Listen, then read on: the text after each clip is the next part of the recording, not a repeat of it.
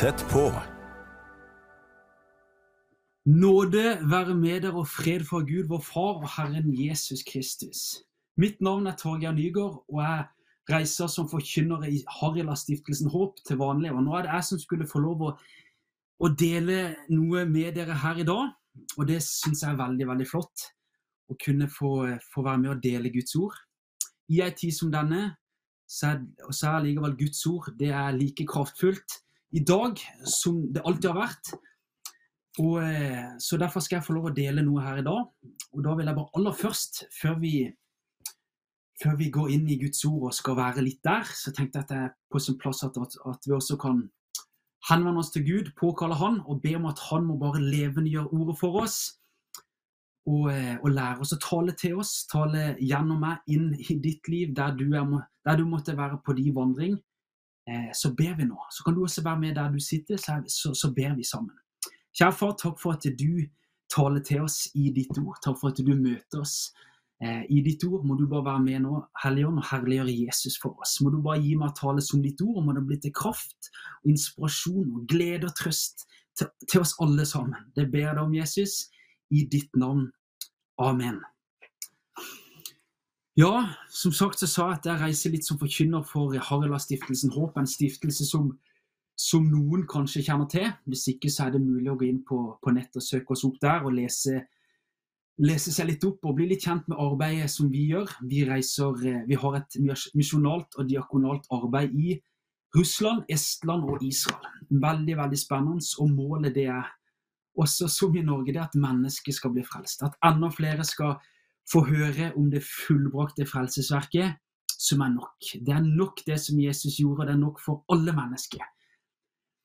Og nå vet jeg hvordan du har det i forhold til dette her håpet. Det mye som vil ønske å rokke ved dette håpet, men at det så mye som tar fokus, mye som Satan med sine listige angrep prøver å rokke ved troen vår, at det noe annet som skal bli viktigere for oss enn Jesus, og det fullkomne frelsesverk, og det håpet vi har om at dette ikke det siste, vi har det beste i vente, og at en dag skal vi komme hjem, så skal vi feire bryllup i himmelen, så skal vi for alltid være sammen med Jesus. Men igjen, så vi på denne siden av evigheten, og vi møter alle sammen på motstand, og ikke bare lette dager, men også noen tunge dager, men så det dette håpet som Gud ønsker å møte oss gjennom ved sitt ord, igjen og igjen. Så derfor håper jeg at dette her kan bli en sånn stund for oss alle sammen, der vi kan bli oppglødd og oppmuntret nettopp på evangeliet som en Guds kraft til frelse for hver den som tror. Så bli med meg inn i 2. Mosebok, kapittel 34. Da vi oppe på Sinai, og her Moses oppe da for andre gang, etter han først har vært oppe en gang og fått de 10 bud, steintavlene, kommer ned derfra, han ser gullkalven som de har lagd, og disse her lovtavlene blir knust. Men nå han oppe for andre gang, og nå i slutten av kapittel 33 og nå 34, så får han også se Guds herlighet. Gud viser seg foran, han får se Guds herlighet, men ikke Guds åsyn, men han får se Gud bakfra, se Guds herlighet. Og da i kapittel 34 fra vers 6, 34 og vers 6, så står det der. Ta med vers 6 og 7 i Jesu navn. Herren gikk forbi hans ansikt og ropte, Herren barmhjertig og nådig, en barmhjertig og nådig Gud, langmodig og rik på nåde og sannhet. Han lar miskunn vare gjennom 1000 ledd. Han forlater misgjerning, overtredelser og synd, men han lar ikke den skyldige være ustraffet. Vi kan stoppe der. Her får vi høre om en Gud som nådig, barmhjertig, langmodig, rik på nåde og sannhet. Og så kommer den midterste setningen, eller de 2 midterste setningene i vers 7. Så las vi der at han forlater misgjerning, overtredelser og synd, men han lar ikke den skyldige være ustraffet. Og på mange måter der, i de to setningene der, så ser vi både nåden og sannheten. Nåden den at Gud forlater misgjerning, overtredelser og synd. Men så sannheten den at han lar ikke den skyldige være ustraffet. Og på mange måter det et sånn et paradoks. Ja, i den ene setningen, i den ene nådige setningen, så det at Gud, han forlater våre synder, misgjerninger, overtredelser og synd. Og det et amen til det. Men, det kom et men han lar ikke den skyldige være ustraffet. Det jo sannheten. For Gud en rettferdig Gud, men han nådig Gud. Han rettferdig, nådig, så han vil forlate, men han lar ikke den skyldige være ustraffet. Den skyldige, sånn, da kan vi tenke at det mennet, det gjelder oss, for vi jo alle skyldige. For det står det i Romerne 3:23, så står det der kanskje et kjent vers, og en voldsom sannhet. Så står det at alle har syndet og mangler Guds herlighet. Alle har syndet og mangler Guds herlighet, og det en sannhet som Gud åpenbarer for oss gjennom sitt ord, han som ønsker å overbevise verden om synd, rettferdighet og dom. Men det Bibelen, Guds ord, som sier at alle har syndet og mangler Guds herlighet. Guds herlighet som ble åpenbart for Moses der på Sinai. Men den sannheten som Gud åpenbarer oss alle gjennom sitt ord, at vi alle syndere i vårt fiendskap mot Gud. For Romerne 5, vers 6-10, så står det en bibelsk, altså Guds beskrivelse på oss mennesker i vår naturlige tilstand. Så står det at vi der både skyldige, altså vi syndere, vi skrøpelige, vi ugudelige, og vi fiender av Gud. Det vår posisjon, vår stilling i oss selv. Men så kan vi lese også i forhold til han som rik på nåde og sannhet. Og denne Guds herlighet, alle har syndet og mangler Guds herlighet, så står det der litt hvordan Gud handler ut ifra den sannheten som vi nå har blitt kjent med, og på bakgrunn av at han nådig, han rik på nåde og sannhet. Så står det i Johannes 1, fra vers 1, så står det at i begynnelsen var ordet var hos Gud, og ordet var Gud. Han var i begynnelsen hos Gud. Av han alt blitt til, og uten ham ikke noe blitt til av alt som blitt til. Altså ordet som var Gud, ordet her som vi vet at det jo Jesus som Gud. Og så står det da, altså vi møter inkarnasjon, det at Gud ble et menneske i vers 14, og ordet ble kjød og tok bolig blant oss. Og vi så hans herlighet, en herlighet som den enbåren sønn har fra sin far, full av nåde og sannhet.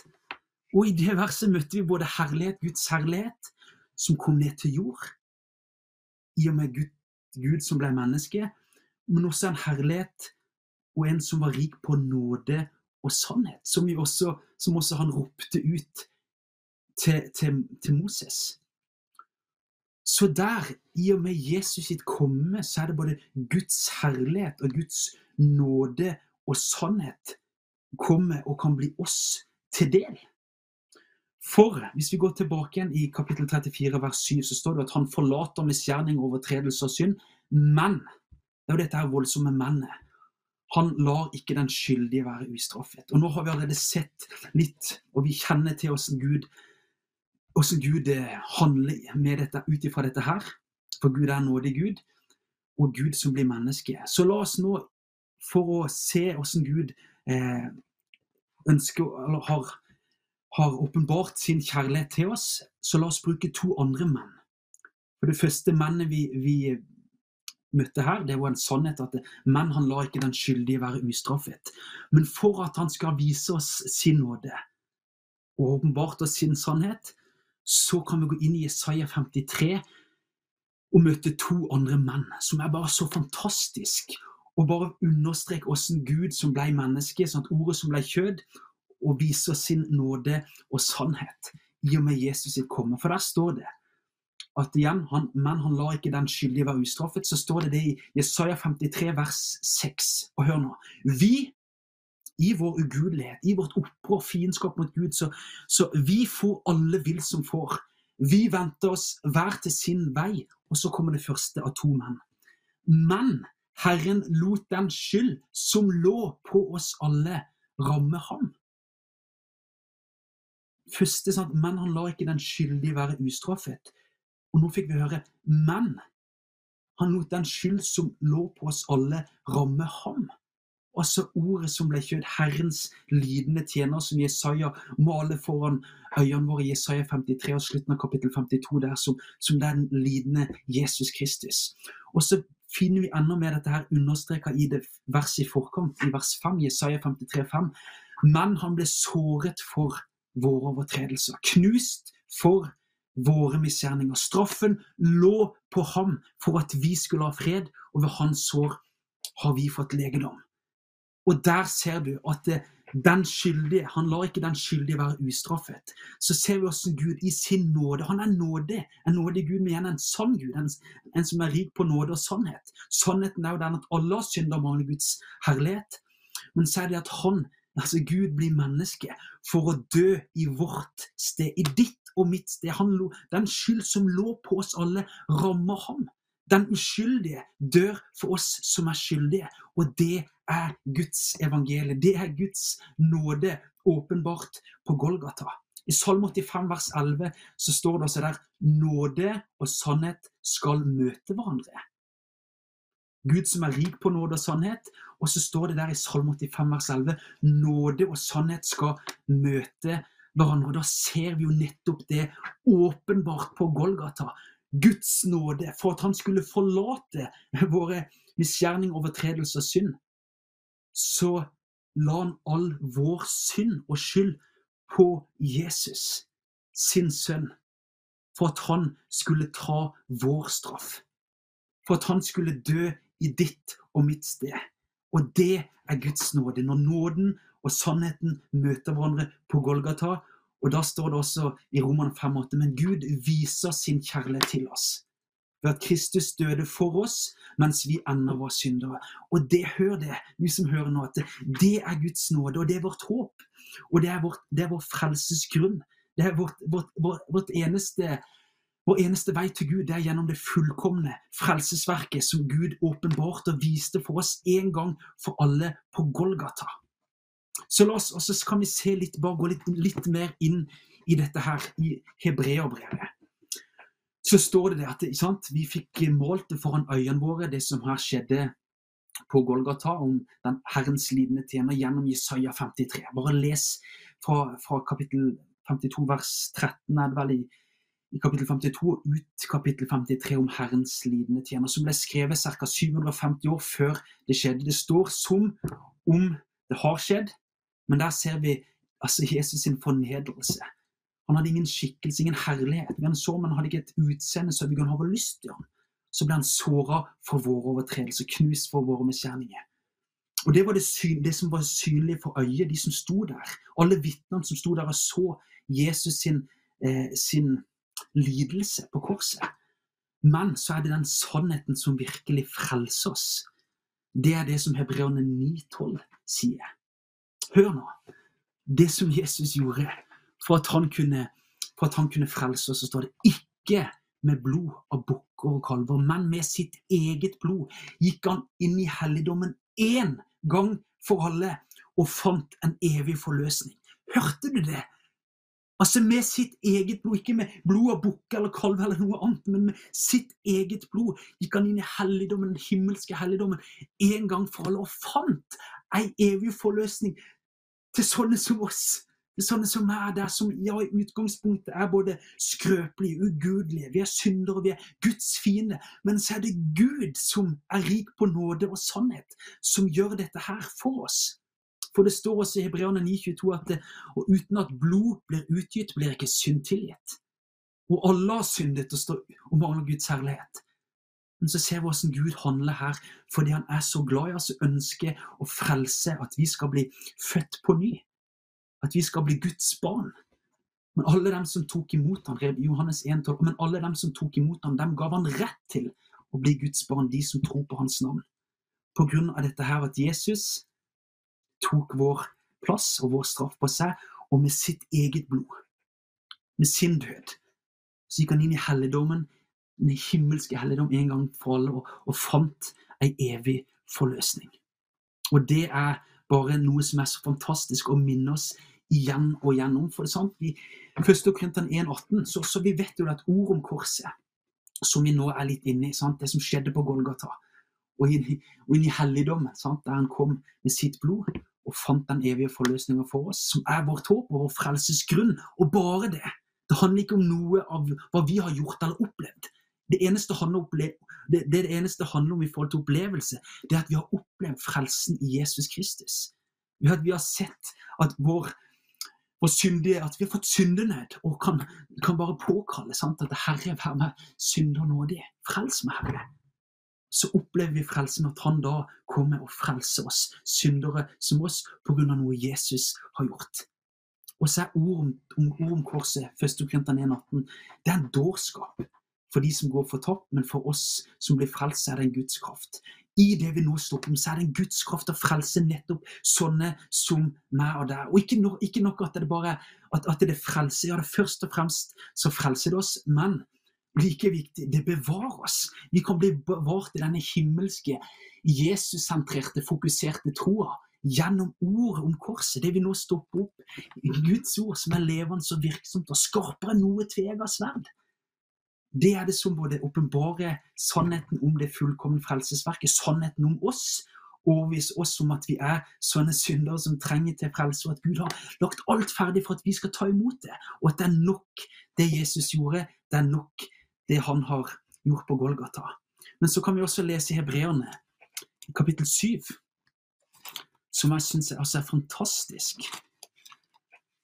Igjen, i forlengelsen av det vi nå innom, så står det her, sant? Og vi vet jo skyggen av dette her, hvor den gamle pakt, det som skjedde med alt det offring i gammeltestamentlig tid, men som ikke var, det var ikke nok, det var ikke fullkomment.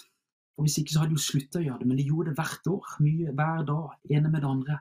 Men så kom Jesus og skulle gjøre noe en gang for alle, i og med at han gikk inn i den himmelske helligdommen med sitt eget blod og fant en evig forløsning for oss.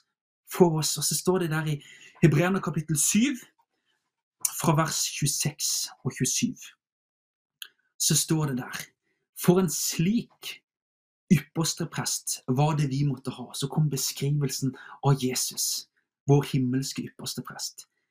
Hellig, uskyldig, ren, skilt fra syndere, opphøyet over himlene. En som ikke daglig trenger til, lik ypperste prestene, å bære fram offer, først for sine egne synder, og deretter for folkets. For det gjorde han en gang for alle, da han offret seg selv. Bare beskrivelsen av Jesus, hellig, uskyldig. Men han lar ikke den skyldige være ustraffet. La oss vi i 2. Mosebok kapittel 34 vers 7. Men han lar ikke den skyldige være ustraffet. Og her leser vi om Jesus som den uskyldige, som ble dømt skyldig i ditt og mitt sted. Men så står det siste vi las, for det gjorde han en gang for alle da han offret seg selv. Og det, vet du hva, jeg synes det helt fantastisk. Vi tenker mye som, og det med rette at Jesus vår frelser, og det han. Vår frelser som vår redningsmann. Som den Gud sendte. Sant? Han sendte Jesus som verdens frelser, som verdens håp. Men så vet vi ut ifra det hebraiske, sant, at Jesus, Jeshua, betyr frelse. Og at Apostlenes gjerninger 4,12 så står det, og det ikke frelse i noen annen, for det finnes ikke noe annet navn under himmelen gitt blant mennesker som vi kan bli frelst enn Jeshua, enn Jesus, og det han har gjort, og han vår frelse. Men hør nå, nå har vi lest mye om det Jesus har gjort, og det han for oss, i og med at han vår redningsmann. Han kom ned og ble behandlet som han var oss, for at vi skal få være i hans sted og bli behandlet som om vi han. Men ikke nok, og dette her det viktigste, altså ikke nok med at han vår frelser. Men med det Jesus har gjort, så han selve frelsen. Og det må vi ikke glemme. Han selve frelsen, for det gjorde han en gang for alle, da han offret seg selv. Det var ikke noe annet. Ikke med blod av bukker og kalver, det var ikke med noe annet. Sånn som i den gamle pakten var ingenting annet, men det var med sitt eget blod, sin egen død. Og at han ble knust, han ble straffet i ditt og mitt sted, da han offret seg selv. Så han både frelseren, og han selve frelsen, vår frelses grunn. Og det har vi i Jesus, og det fullkomne frelsesverket, når døden ikke kunne holde på han. Han sto opp igjen fra de døde tredje dag. Sånn en fantastisk frelse har vi del i, du og meg som har tatt vår tilflukt til Jesus. Så har vi det Jesus er. Han veien, han sannheten, han livet. Og så står det også i vers 25 her i Hebreerne 7. For nå Jesus sånn at han stått opp ifra det døde, han reist opp og sitter ved Guds navn med mektig Faders høyre hånd. Og så det at vi venter, vi ser at det utifra det profetiske ord, det nærmer seg den dagen da Jesus skal hente sin brud. Og vi må bare være klare, og dette, nå har vi hørt om hva som gjør oss klare, det at Jesus har gjort det mulig for oss. Ikke at vi setter lit til oss selv, men at vi tar vår tilflukt og setter vår lit til det han har gjort. Så vi klar. Og så det nåde, og det noe vi skal finne trøst i når vi ser på, som noen sa, sant at jeg hørte noen som sa det en gang, se på deg selv, og bli deprimert. Se på andre og bli irritert, men se på Jesus og bli inspirert på den han Og når vi ser på oss selv, så det mye hva skal vi si, klage over. Men det ikke det som vår frelsesgrunn, og det håper jeg du har fått med deg etter de minuttene vi har nå, at det Jesus og det han har gjort. Og de to mennene, sant? Men Herren lot den skyld som lå på oss alle ramme ham. Men han ble såret for våre overtredelser, knust for våre misgjerninger. Straffen lå på ham for at vi skulle ha fred, og ved hans sår har vi fått legedom. Og for det gjorde han en gang for alle, han offret seg selv. Og så står det i vers 25, som jeg sa nå. Der han sitter igjen, som jeg sagt, jeg gjentar meg selv, der han sitter nå ved Guds Faders høyre hånd, så sitter han ikke, hør nå, vår frelser, han som smakte døden, han som lei døden for oss alle. Han sitter ikke nå og bare venter og håper at vi skal nå det himmelske land, at vi skal nå mål. Nei, hør du som måtte slite nå, har det tungt på vandringer. Ja, for vi må gå inn i Guds rike gjennom mange trengsel, står det i Apostlenes gjerninger 14:22. Vi må gå inn i Guds rike gjennom mange trengsel. På den smale vei det komfullt. Men hør nå hva Jesus, vår frelser, han som døde i midt av ditt sted, hør hva han gjør nå. Derfor kan han også fullkomment frelse dem som kommer til Gud ved ham, da han alltid lever for å gå i forbønn for dem. Vi har i Jesus nå i dag, vi som har blitt frelst av nåde pluss ingenting. Av nåde pluss ingenting, bare av Guds nåde, så det det som vår frelsesgrunn, og han som vår, ikke bare frelse, men han som vår frelse, han lever nå for å gå i forbønn for sånne som oss, at vi skal bli bevart i denne himmelvendte troa på Jesus og det han har gjort. Han nå vår forbeder.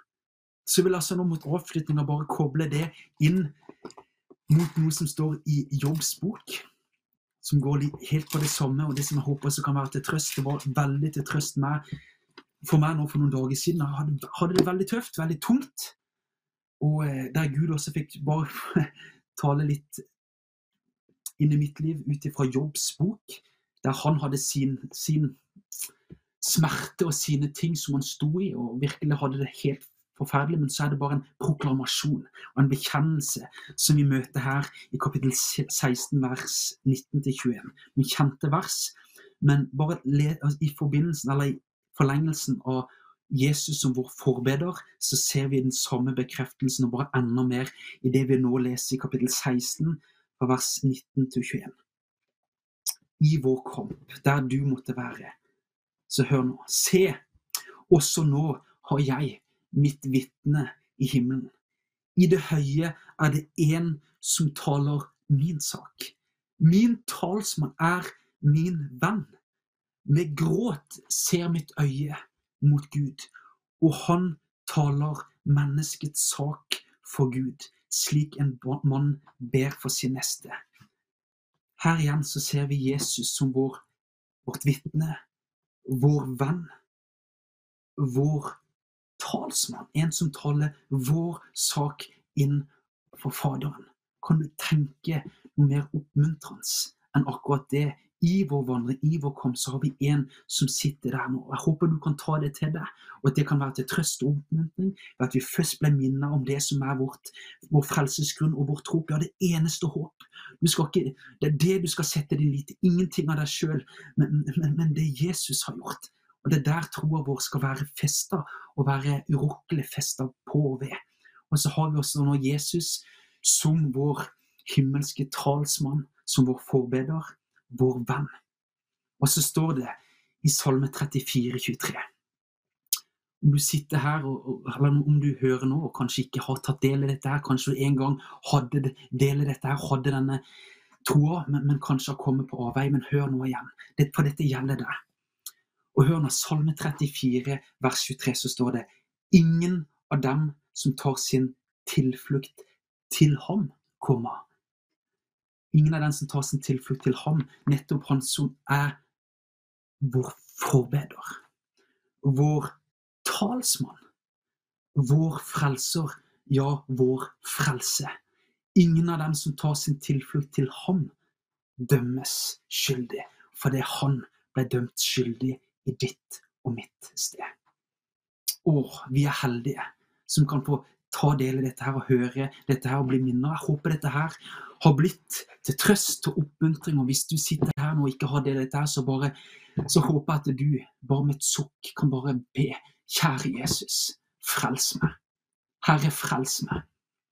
Så dette her, så skal du få lov å ta din tilflukt til ham. Så vil jeg bare avslutte med å be en bønn for oss alle sammen. Så vet Gud, det står det at Gud vet hva vi trenger til før vi ber han om det. Så ber jeg om at han må få gi deg det du trenger der du på vandringer, på ditt veistykke, og at vi alle sammen skal ha et himmelvendt sinn. Det står det at i Kolosserne 3:2 at la deres sinn være vendt mot det som der oppe, ikke mot det som på jorden. Der oppe har vi Jesus som vår forbeder, talsmann, vår frelser, og et vitne, vår venn, som vi har sett nå. Så nå tar vi bare helt på slutten nå, så kan du være med, og så ber jeg for deg og for oss alle sammen. Kjære Jesus, takk for at du vår frelser, du vår frelse, du vår forbeder, du vår talsmann, du vår venn. Og jeg bare ber Jesus, jeg ber for alle som nå måtte høre dette her, jeg bare ber om at takk for at som det står i ditt ord, at så kommer da troen av forkynnelsen som man hører, og forkynnelsen som man hører kommer ved ditt ord, Jesus. Jeg bare ber om at folk her som måtte høre dette her og ikke frelst, jeg ber om at de nå må ha hørt seg frelst, og at de kan stole på at det nok det du gjorde, Jesus, at de kan påkalle deg, og at de skal bli frelst. Når de påkaller deg som syndere, så blir de frelste syndere, Jesus. Så fullkomment det. Du ser ellers både sykdom, trengsel, du ser tøffe ting som folk måtte ha, må du bare være med og gi den enkelte det den enkelte trenger, Jesus.